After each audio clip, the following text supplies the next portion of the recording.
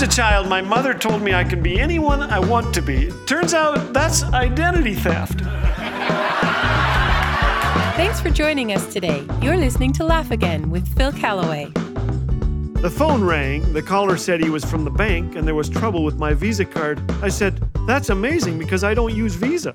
He paused. "It's your debit card." I said, "What bank are you with?" He said, "The Royal Bank." "That's amazing," I said, "because I don't bank there." He switched gears fast. "I'm looking at your computer screen," he said. "You have a virus. I can help you with it. I just need your personal information." Well, I started to laugh. I couldn't help it. I said, "Really? That's at least 4 or 5 lies in 30 seconds. This must be a record." There was silence. I said, "Hey, I'm a Christian. I've done so much I'm not proud of, but God has forgiven me. He'll do that for you if you ask, and He'll help you get an honorable job." There was a click. Have you received one of those calls? Some threaten jail time if you don't send money. Fraud and identity theft cost North Americans almost $20 billion last year. My son was a victim. He got a phone call from the bank inquiring about his recent shopping spree in Japan.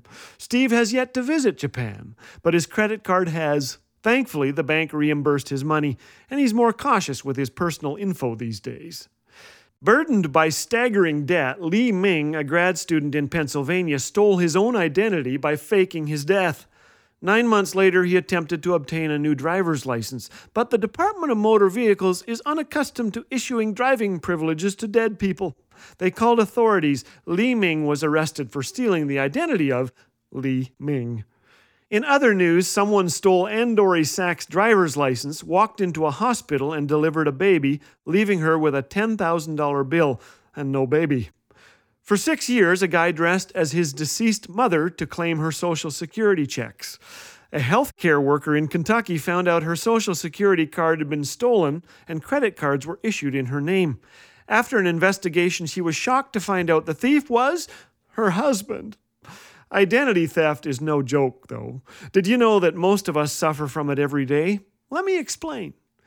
When Jesus comes into our lives, we receive new identities, right?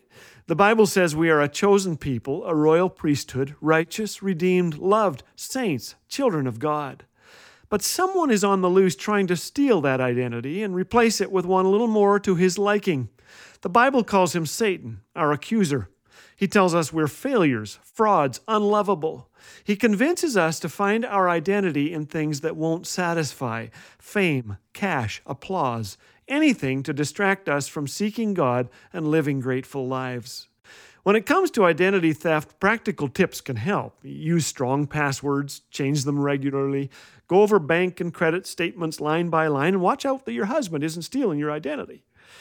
When it comes to dealing with Satan, the Bible is immensely practical too. Put on the whole armor of God, says Ephesians 6.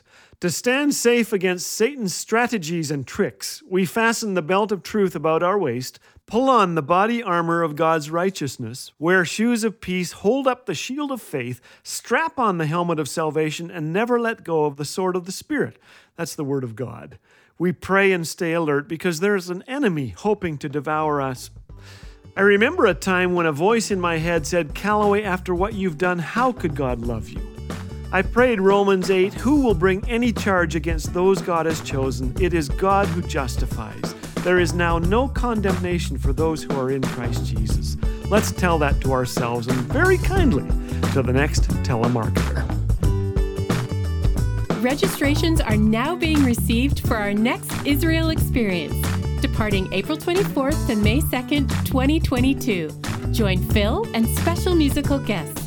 Pricing and registration information is now available at laughagain.us or call 1-844-663-2424. Laugh Again, truth bringing laughter